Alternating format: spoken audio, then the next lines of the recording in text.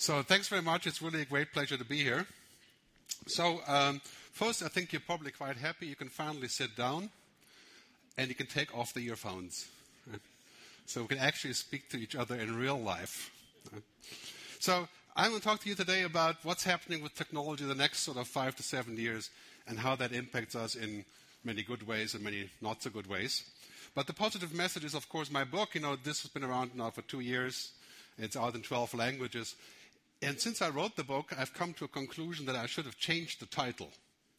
So I'm working on a new edition, Technology and Humanity, right? Which I will tell you why that is in a second, but so you understand the logic here. So as a futurist, I do a bunch of different things. So I don't predict the future. I always say that I just observe the future. Basically, I work on a way of saying, okay, we can put the future together and understand where it's going and what the next steps will be. And this is really my job.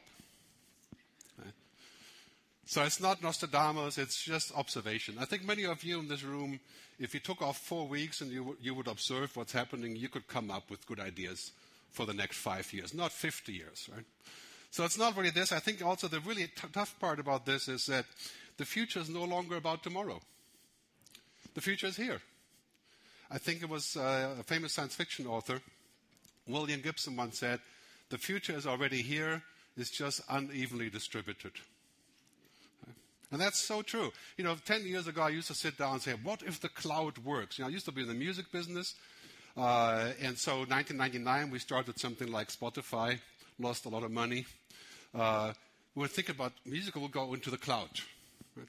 It was just too early. And we were thinking of what if the cloud actually works? And now we have Spotify and Netflix and dozens of others. Right? So this is really important that we have a future mindset. And the future mindset is tough, because we have to take care of today, operations, practical things, and then we have to think about tomorrow. Just give you one example. The end of oil. The end of oil is a certainty. Right? Not 50 years, not 30 years, but probably 15 or 20 years, we will not need oil like we do today. Because renewable energy is becoming possible. And making money. Right? The price for renewable energy in India, for example, is already lower than the price for the coal plants. So if you can think of it that way, it's the mindset that we have to think about what's the next step in the future and where things are going. And I always like to use one saying in particular, is that we have to assume less and discover more.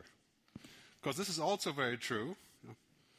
The future is not an extension of the present. In other words, what we have learned until today is great, but tomorrow is so dramatically different. Just look at all the factors: cloud computing, quantum computing, the Internet of Things, artificial intelligence, robotics.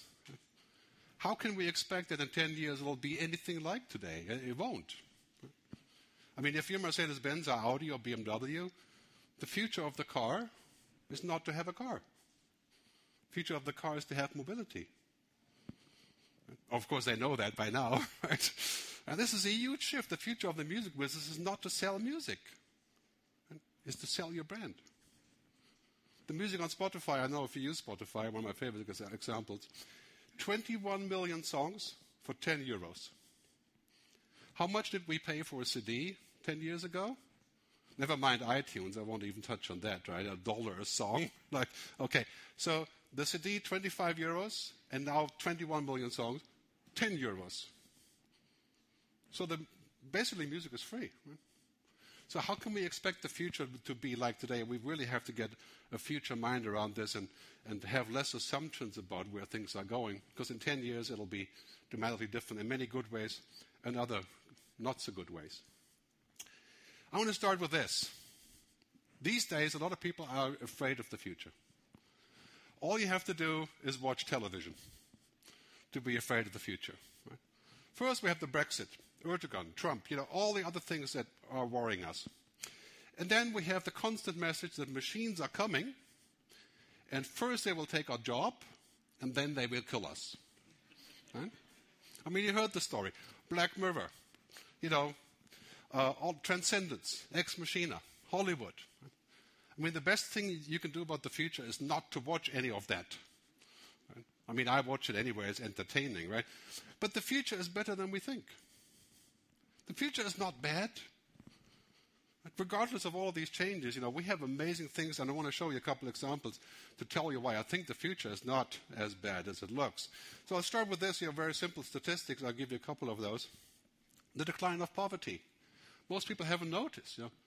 We think there's more poverty, but it's actually a lot less than there used to be. The life expectancy. Basically, the kids of our kids will get to live 100 years. 100 years on average. And we are gaining in this room in Western countries about 1/3 of a year every year we live. Just because of medical advances and other things. Life extension, right?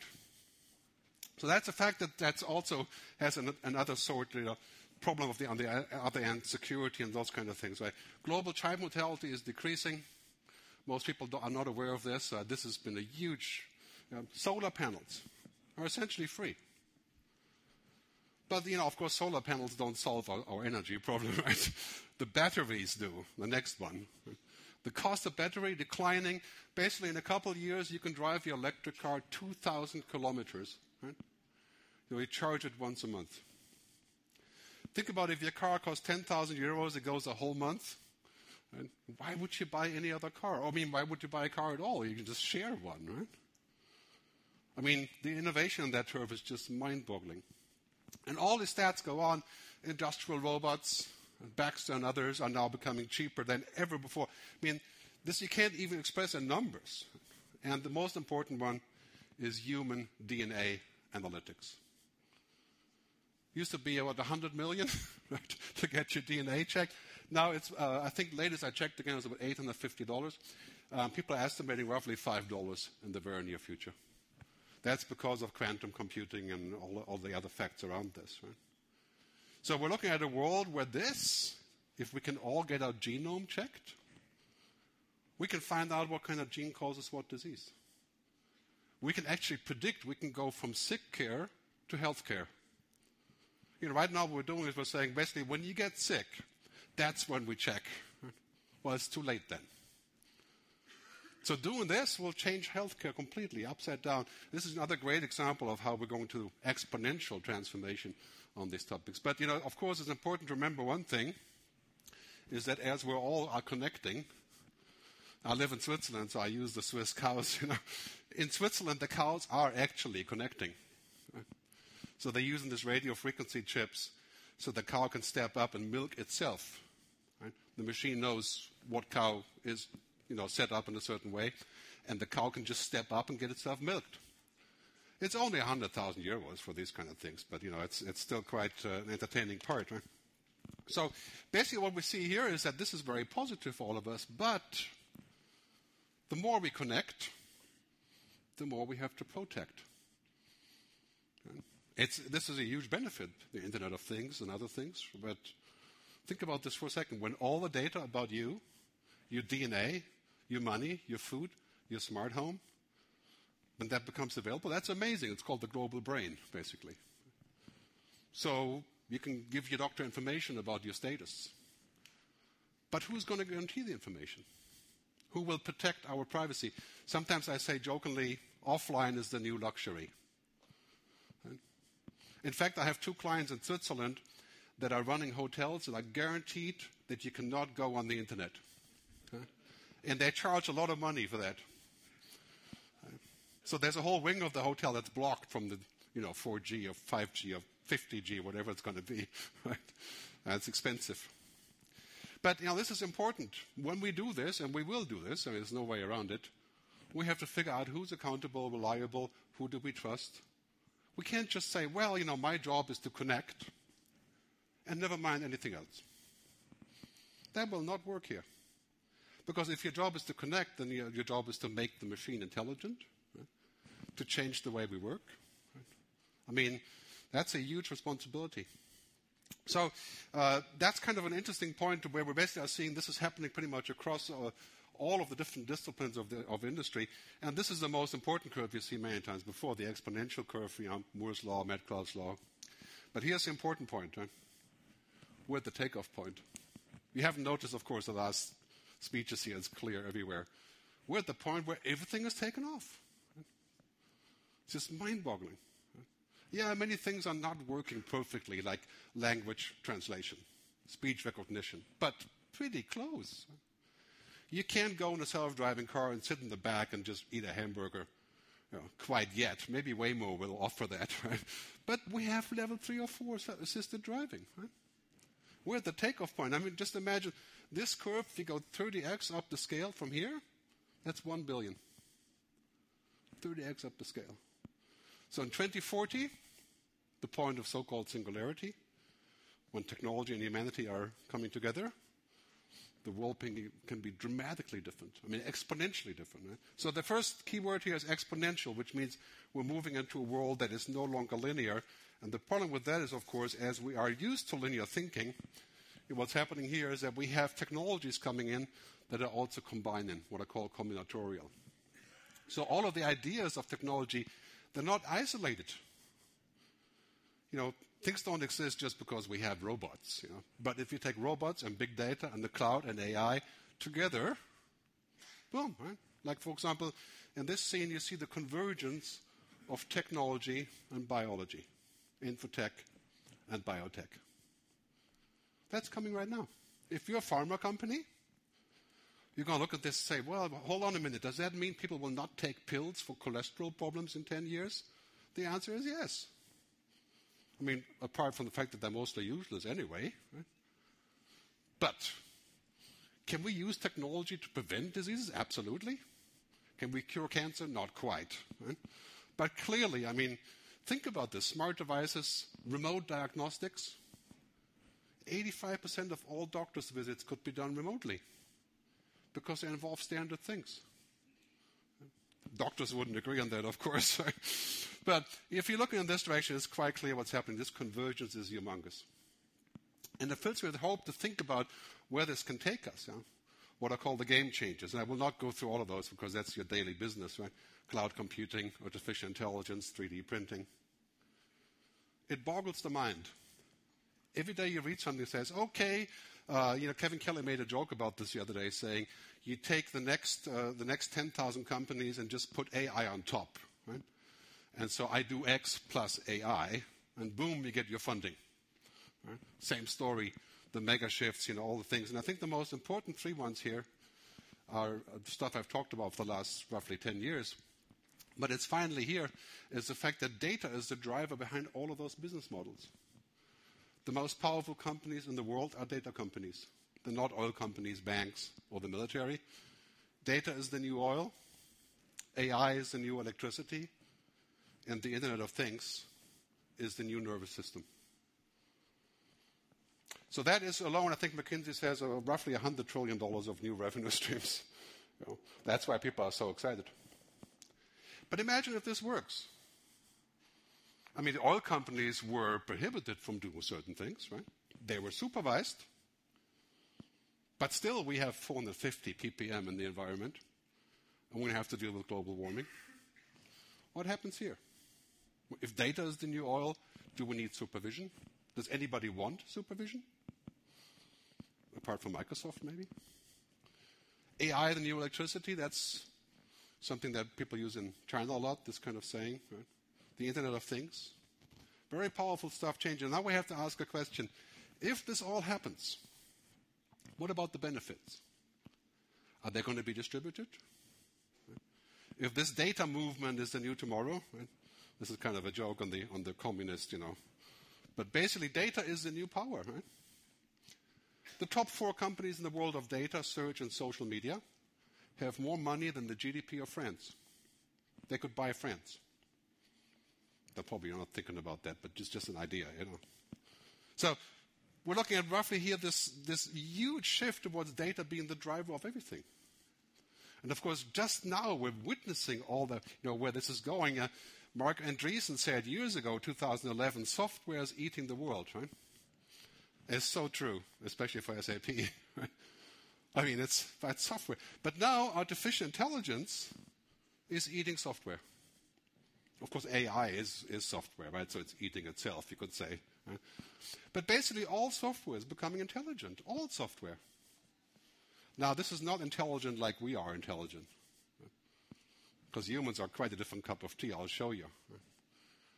But intelligent in the sense of learning. if a software can learn, does it become intelligent like you? Probably not. But is it better than being programmed? Probably yes. I mean, this is a huge shift that we're seeing with machine learning and neural networks and deep learning, all the things that you read about every single day. Let me show you some examples.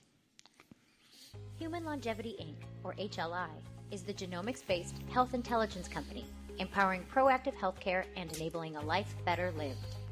HLI combines the largest database of genomic and phenotypic data with machine learning to drive discoveries to make healthcare more personal, predictive, and preventative. You got the keywords, right? Data, genomics, improving how things work. You've heard that before, too. This is a company whose goal it is to end dying. Right? As it's a modest goal, of course. But, they can just extend this a little bit. That's a huge market that everybody will want to have part Health Nucleus, HLI's clinical research center, integrates whole genome sequencing analysis, advanced digital imaging, and innovative machine learning. Vertical farming, we're talking about growing with aeroponics, so we're misting the roots with the nutrients. This is a way of growing that uses 95% less water, 0 pesticides, and just a fraction of the fertilizer. And this is a new way of farming where we're taking biology, we're taking engineering, and data science. There you heard the keyword again. We're taking biology and data science. Right? And boom, this is the vertical farming facility, I think it's actually in Japan, underground. Now there's people saying roughly one vertical farm in a high-rise in a city can feed 100,000 people. Right now it's too expensive, clearly. Robots and AI, it takes a lot of money to make this work. Right? Very expensive, sell it. Right? But can you see where this is going? You have a problem with food? Yeah, we can fix it this way. And it can be completely organic too. We can do anything you want in there. Creating a whole new way of growing that's really transformative. AeroFarms is 130 times more productive per square foot than the traditional field farm, and this is really redefining agriculture. Would you eat a hamburger or a chicken nugget made of meat grown in a laboratory? Joshua Tetrick, co-founder and CEO of Just, is betting that you will. In tomorrow's world, you can eat more meat, hopefully safer meat, even better tasting meat, without eating the animal. Lab-grown clean meat onto the market. Lab-grown clean meat, data science, and biology. Bill Gates and Richard Branson have invested in this. I tasted this the other day, about 3 months ago, called lab-grown meat. It was called Memphis meat. I don't know why it was Memphis, but that's what they call it. Right? It's $2,000 a pound for this meat. Right? But it's actual, it's real meat. It's from the cells. It's not actually fake. Right? And tasted great. Bill Gates is saying roughly in 5 years it'll be the same price than regular meat, and in 10 years it'll be 1/20th of the price of regular meat. Can we feed everybody? Would you eat this? Yeah, it's real meat. It's not a cow, but it's real meat. Sometimes they say it's like animals without the cruelty. Get by the end of the year at a retail price within 30% of that of traditional meat. So that's just 3 examples of what's already happening in terms of transformation. Science fiction is becoming science fact. Now in my book, I bring up the concept of the mega shifts. And these are 10 different things. People talk to me about digital transformation. I often have a good laugh because this is just one thing that's happening. It's not just digitization. It's robotization, automation, platform companies. You can download this whole thing for free, by the way, if you want a chapter from the book. It's megashifts.digital. It's a free download, easy to remember, in 10 different languages. But this is really all interactive. So our job is to figure out what makes sense for us in our business. It takes quite a bit of doing in terms of transformation because it's all overlapping and happening at the same time. So I'll give you a couple of highlights on this. But basically what's happening here is that the mega shifts are the key to that future. The key to how we figure out how we can be productive and change the world using these kind of technological approaches. So a quick example on that as well. Of course I remember the code. It's 4452? 4. This guy looks amazing. I look amazing. I should take a selfie. Did I forget to lock the front door?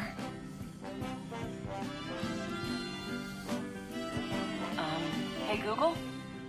Hi, what can I do for you? This is the Google commercial that ran in the Oscars. Okay? It's ingenious for many ways. But you have to wonder about one thing. What if I use Google for everything? All of us use maybe Gmail or Google Maps, and we kind of forget how to do things. But if we do this with everything, Google, I need to have a date. That's Tinder, right? Google, I need to get married. This is India, right? This is actually, if you go to the betterhalf.ai in India, you see how that works with an AI, right? Finding a partner with AI. I sometimes wonder whether we should put this convenience over consciousness, whether we're not going to start forgetting who we are, because everything is done by somebody else. We outsource our thinking. Right? So I live in Switzerland. Next time the election forms come in, we have to take off every 3 months. We're electing on something or the other, right? I just feed it into the Google box. It tells me what to do, tells me what to think. So it could be heaven or it could be hell. It's kind of like either or. I'm not entirely sure which way it goes. But let's talk about humans and machines. This is a very important topic. Okay. Let's think about this from the top down. Do you think that we are this? Right? We are just a machine. This is not news. Descartes had similar views. And now we hear this a lot in Silicon Valley. Ultimately, organisms, us, are algorithms. In Europe, we don't agree on this because we're humanists. Right? We're like, no, that can't be true. But in many ways, people are saying, you know what, we're just a fancy machine. I don't think that's really true. And if it was true, I think it will take us at least 50 years to figure out how this machine really works. Right? But regardless, this brings up a big debate about this idea of saying, well, can we use technology to become superhuman? Let me ask you a simple question. Who does not want to be superhuman? Think about your job. The capability of wearing a virtual reality helmet as a doctor or lawyer or policeman, all of a sudden you can be 100 times as fast in what you do. Like Tom Cruise in Minority Report. Who would not want that? On the other hand, when we have it, maybe it will be boring without it. So you come home in the evening to your family after a day of work in the virtual universe, and it's just really boring. It's like a kid. Sometimes I see families on the airplane where a 3 or 4 year old kid is using an iPad for 5 hours, right? Doing all kinds of things on the iPad. I can imagine that kid goes to the beach and says, "Oh man, this is just so boring. Where's my iPad?" Probably not such a good idea to want to be superhuman, to sort of think about that as a way of becoming more than we were before. So I think something we have to remember in all of these debates about artificial intelligence is too much of a good thing is a very bad thing. That is true for a lot of things, especially for technology. So this could be a good thing, right? AI can help me find my way or translate simple languages, things like that. But let's remember that happiness is not a download. Relationships aren't code, even though we do a lot of coding. That's not the nature of a relationship. And trust isn't digital. Trust is something that we develop between humans.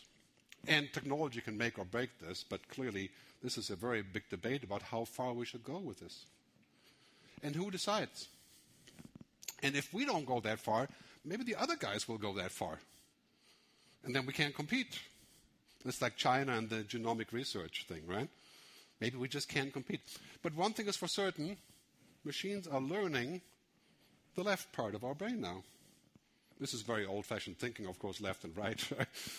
Logic, knowledge, understanding, context, simple things, routines, machines can learn.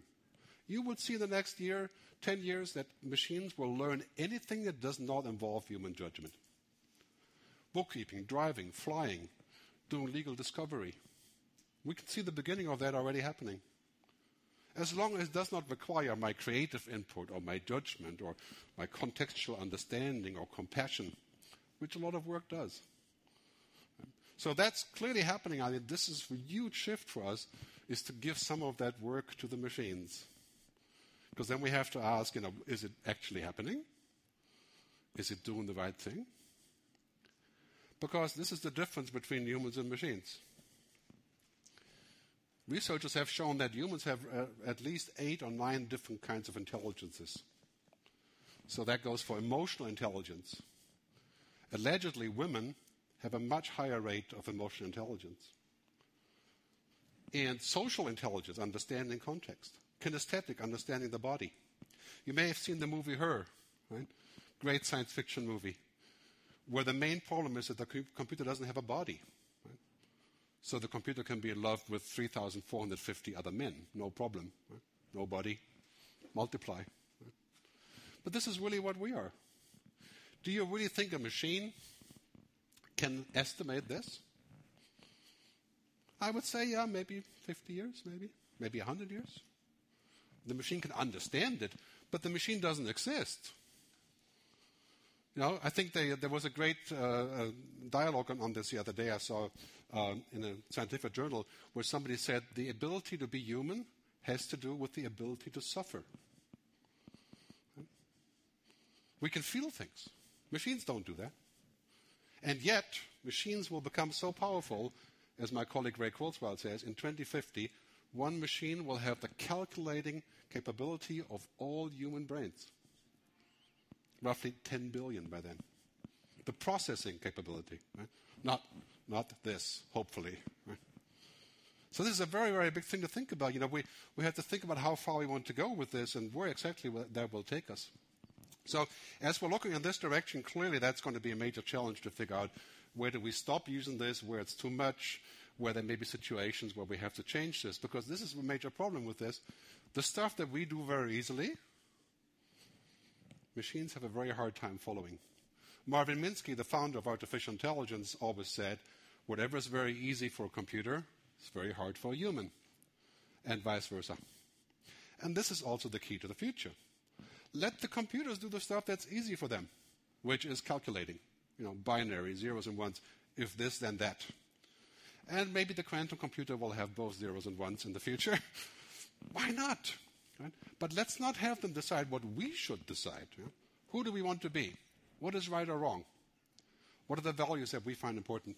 AI does not care about values. It's a machine. Right? It shouldn't, in my view, care about that. We need to figure out how we can bring the two together, how we combine the two. Because one thing that's really happening, for example, that you can already see, like in medical purposes for AI, is that sometimes the doctor is straight on in like 0.4 seconds on the right decision, and the computer makes completely wrong decision based on wrong data and the wrong manuals and the wrong interface and, whatever else can be wrong with that. Right? But ideally, of course, combining the two would be the thing that we want. So that's something we have to learn. I don't think we should live in a world where we have lots of black box artificial intelligence making decisions that we can't question. Imagine for a second, IBM Watson, for example, reads 1.2 million books a minute, allegedly. Always have to say allegedly with those things. Right? It can read lots of stuff. I used to be a student of philosophy. There's not 1.2 million books on philosophy. But if I stuffed all the books into the machine, would the machine be a philosopher? I think all of us would safely say that's probably not true.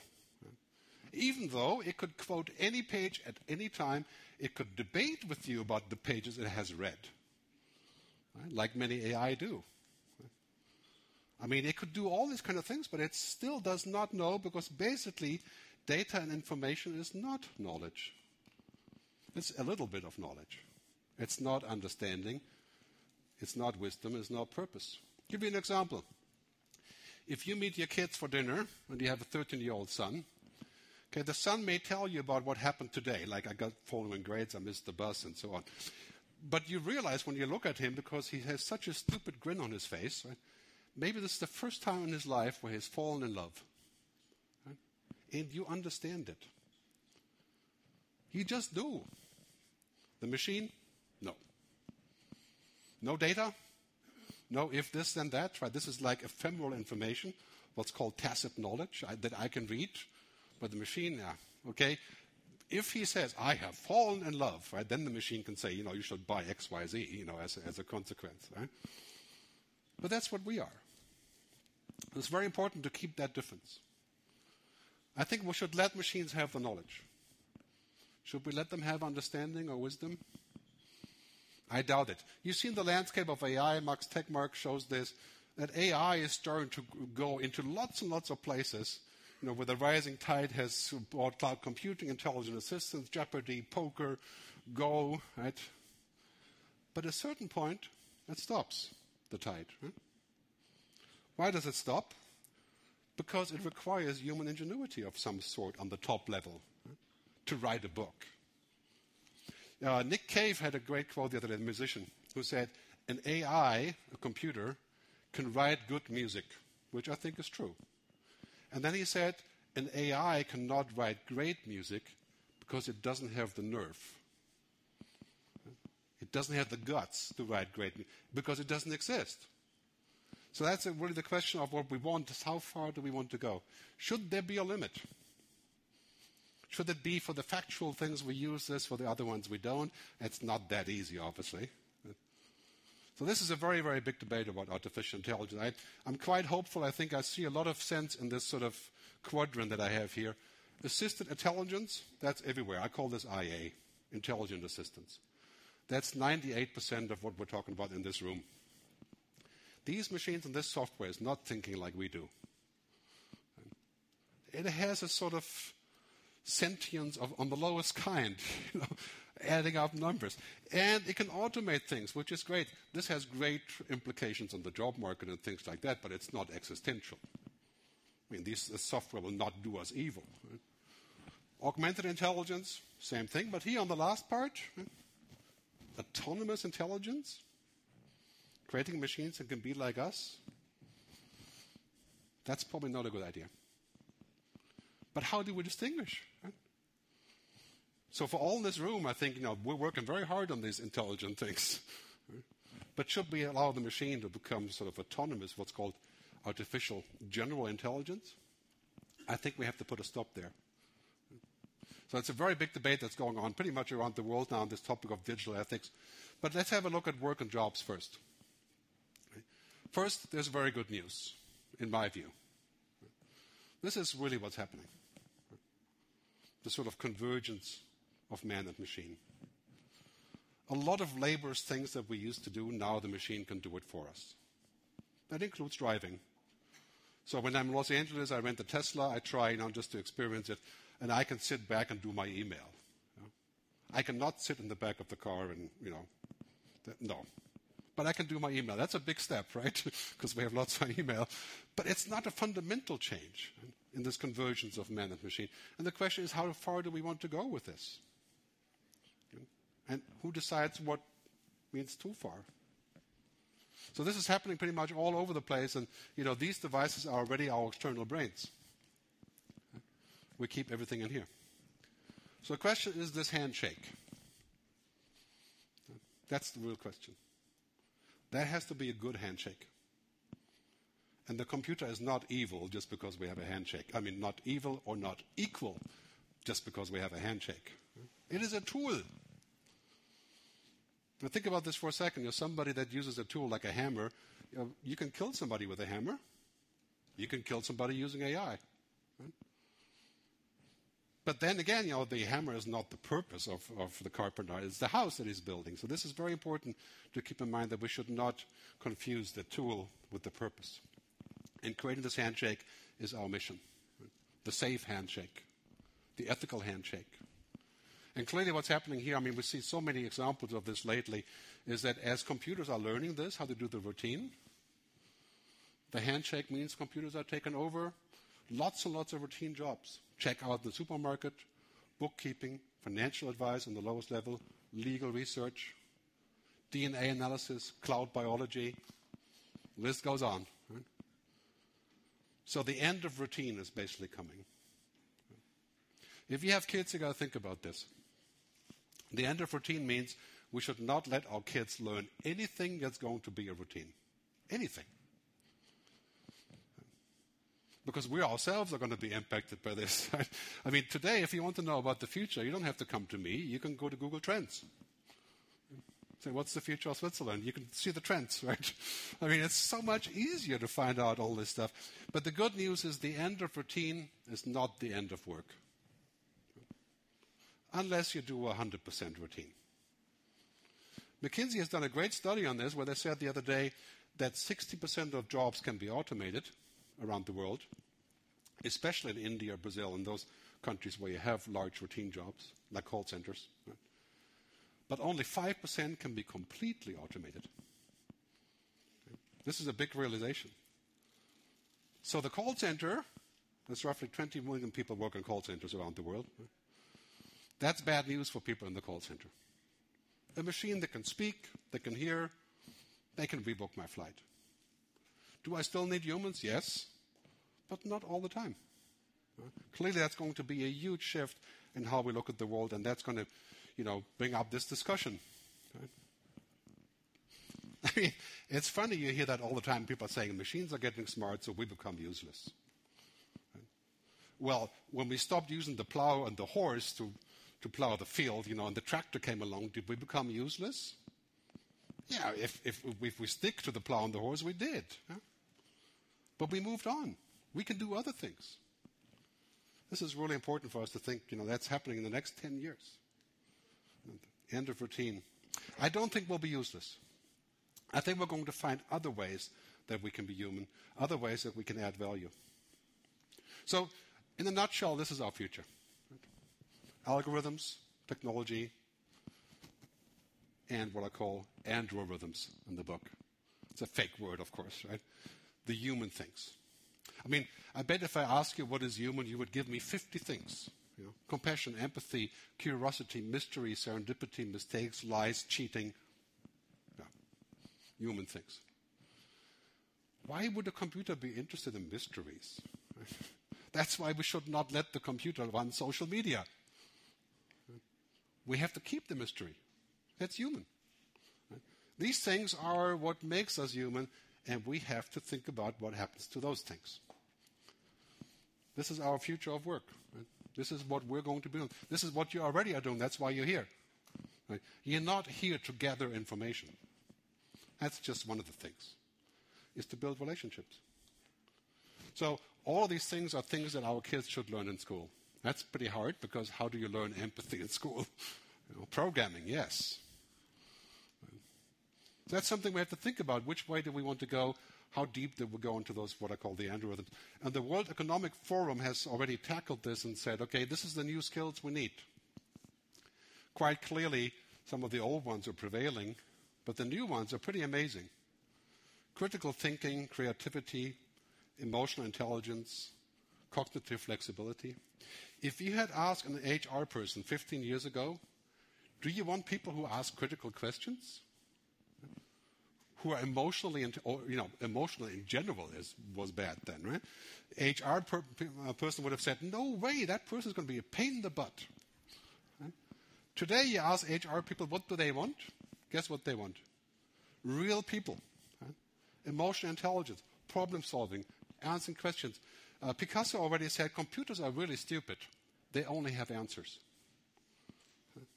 That's no longer actually true, right? Because computers can ask questions. But it's us that do this. One thing is for certain, when human intelligence, HI and AI, when they collide, business as usual is dead. I mean, we have 10 years for this. Right now, computers are kind of smart, but this box here is pretty good. But in 10 years, it'll be 1,000,000 times as fast. 1,000,000 times as fast, right? And 1/10 of the price. Or it won't exist at all. I just command it in the cloud. So when my intelligence collides with this intelligence, then basically I got to think about what I want to do. And the positive part is, of course, with those skills, we have to become more human, not less, because of technology. To put it brutally to you, I know how this works in the technology industry. You work like a robot, you will not have a job. Because a robot will work like a robot for 1/10 of the money. Anything that you can do there, you're safe. Right? Think about the future in the own way that you want to make it happen. So this is very important when we think about how we want to go, which direction we want to go in the future, and which way we're going, because this is the rising importance of human-only work. Right? 100 years ago, we didn't have much human-only work. Because, we were doing all the work ourselves because we didn't have machines. But today, the future is basically we're only going to do the work that humans need to do. Creativity, design, negotiation, discussion, innovation, invention, problem-solving, negotiation. Machines don't do that. They can simulate some of it now, but this is what we are going to be doing. So that's where work is going. I think that's very hopeful. At the same time, clearly what routine is, we have to also worry about people who are replaced by the routine of machines. That brings me to this topic. Gardner says the number one topic for 2019 is digital ethics, the use of technology in a human way. And this is the truth, right? How could technology have ethics? Technology, this is in here. It's a binary mechanism. It's an algorithm. It can understand ethics by looking at reading my face and things like that, right? But can it be ethical? It doesn't exist. How can it be anything? We should not look for technology to help us with those questions. Technology will not solve our social or political problems. It will make them worse. If we want to solve those problems, we have to solve them with the use of technology. What has Facebook brought to us? I left Facebook 9 months ago after a lot of debate. Initially, good technology. Lately, one scandal after the other of unethical behavior. How will Mark fix, maybe he can buy some, ethics on Amazon or something in a special sale or something. I don't know, but he's trying. Not to say that he doesn't have ethics, he does. But the business model of Facebook is to ignore all of that. It's mind-blowing of the problems that we're going to be looking at. So let's define ethics real quick just to see what we actually agree on what that is. Right? So ethics is really the idea of saying, okay, we have the power or the right to do something, but we don't do it because it's not the right thing to do. The difference between knowing what you have a right to do and what is the right thing to do. Now, make no mistakes about this, right? It's not easy to know what is the right thing to do. But when Google employees or others say they're going to leave the company because Google sells the software to the Defense Department, that is obviously not a decision that you make with your wallet. Right? It's an ethical decision. So we've got to think about this every single day because now we're really changing what happens around the world. When we build the Internet of Things, who's going to be accountable? Or is it going to be like Facebook, that one day somebody says, you know what, all of the navigational things in the city have been hacked and nobody really knows why or how. Right? So safety, security, accountability, clearly very important. Because now we're moving in the future, we have 10 years for this, with this whole debate about if we can do something or how, that's what we're talking about today, right? Will be about why and who. In 10 years, this company will be trusted, not because it can make things work. That may be already a little bit true, right? But why and who? Right? What do they stand for? And that's the question we all have to ask for. Right? In 10 years, I will buy a medication for whatever my problem is, not just because it solves a problem, because who does it and how they do it. Right? To make sense on the larger scale. We have to think about this because it's basically happening today on a slant that's moving much quicker than we have ever thought about.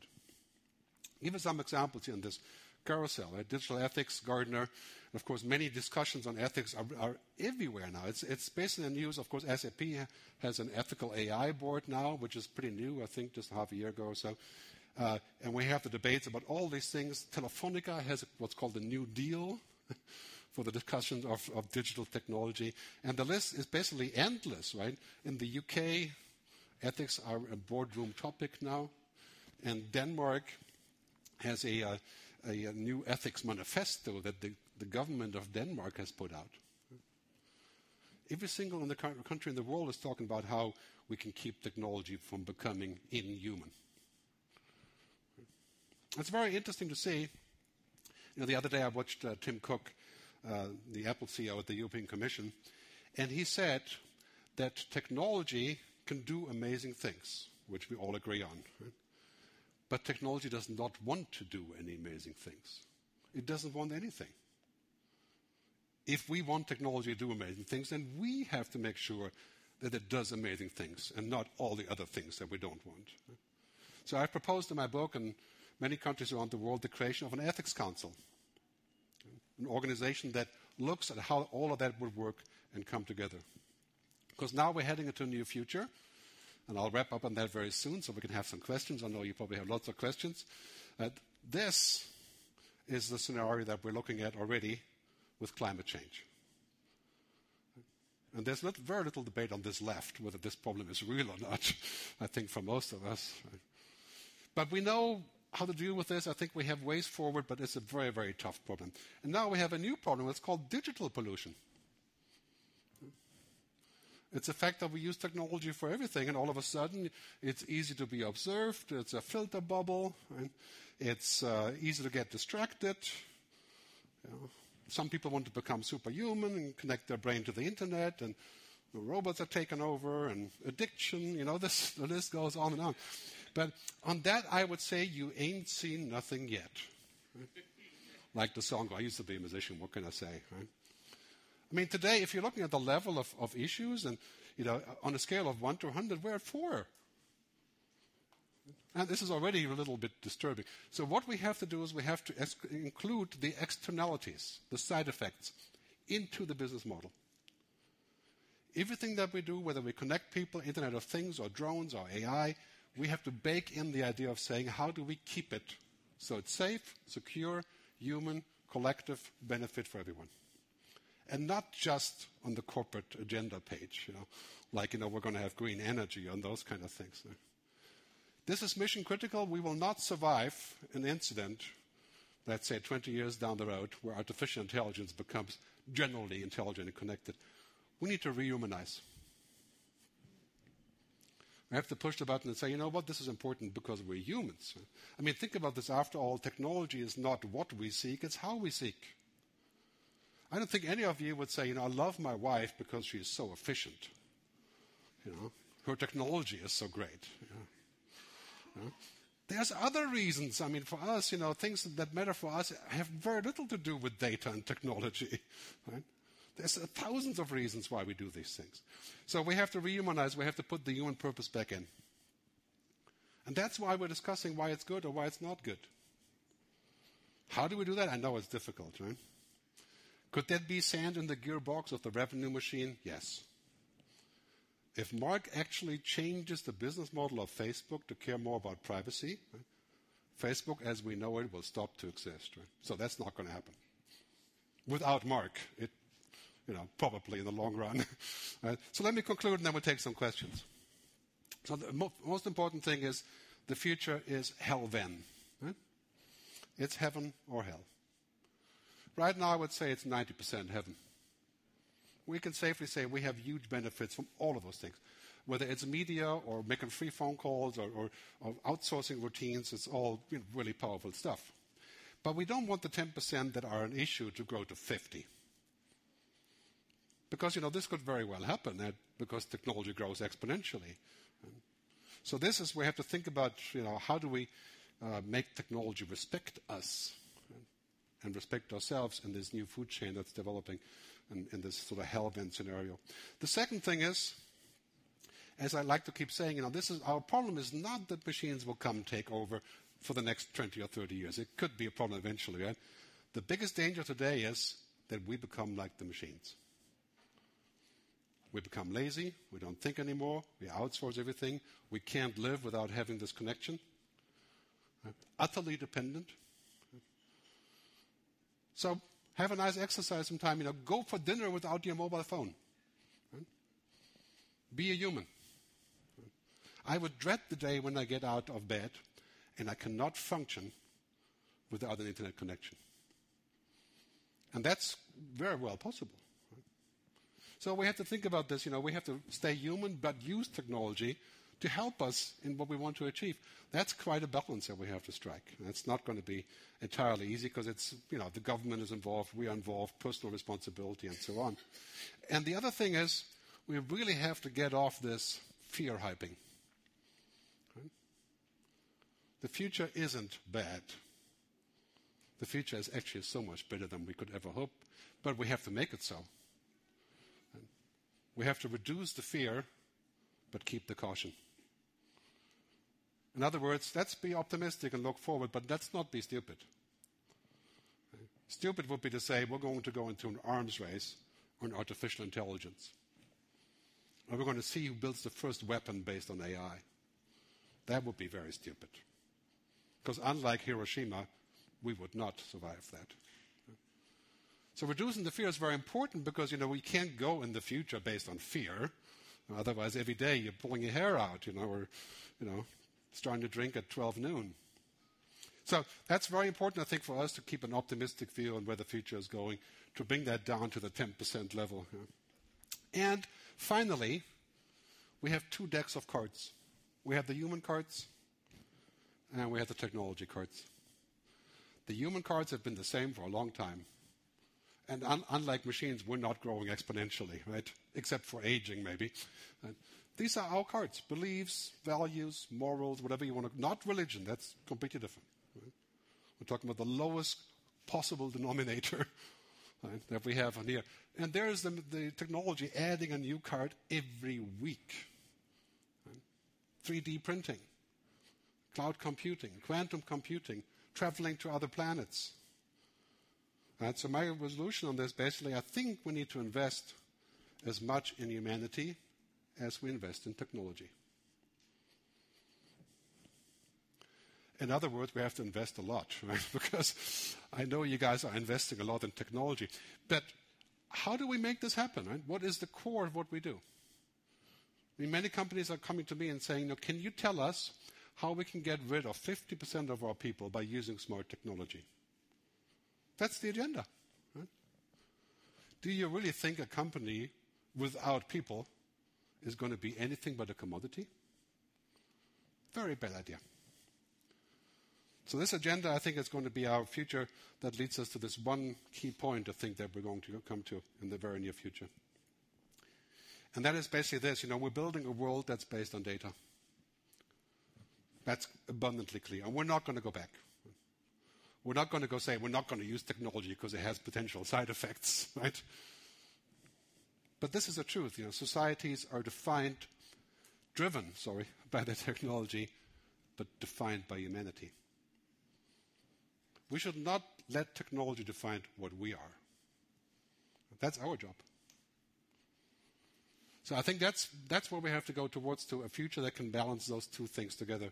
I think I'm very hopeful that in just a year or two, I'll write my next book, Technology and Humanity, the next iteration of this. So that's pretty much all I have to say about this for the time being. I will like a conversation now, if you're up for it. I think we have a moderator who will help me not to continue my monologue. Thanks very much for listening.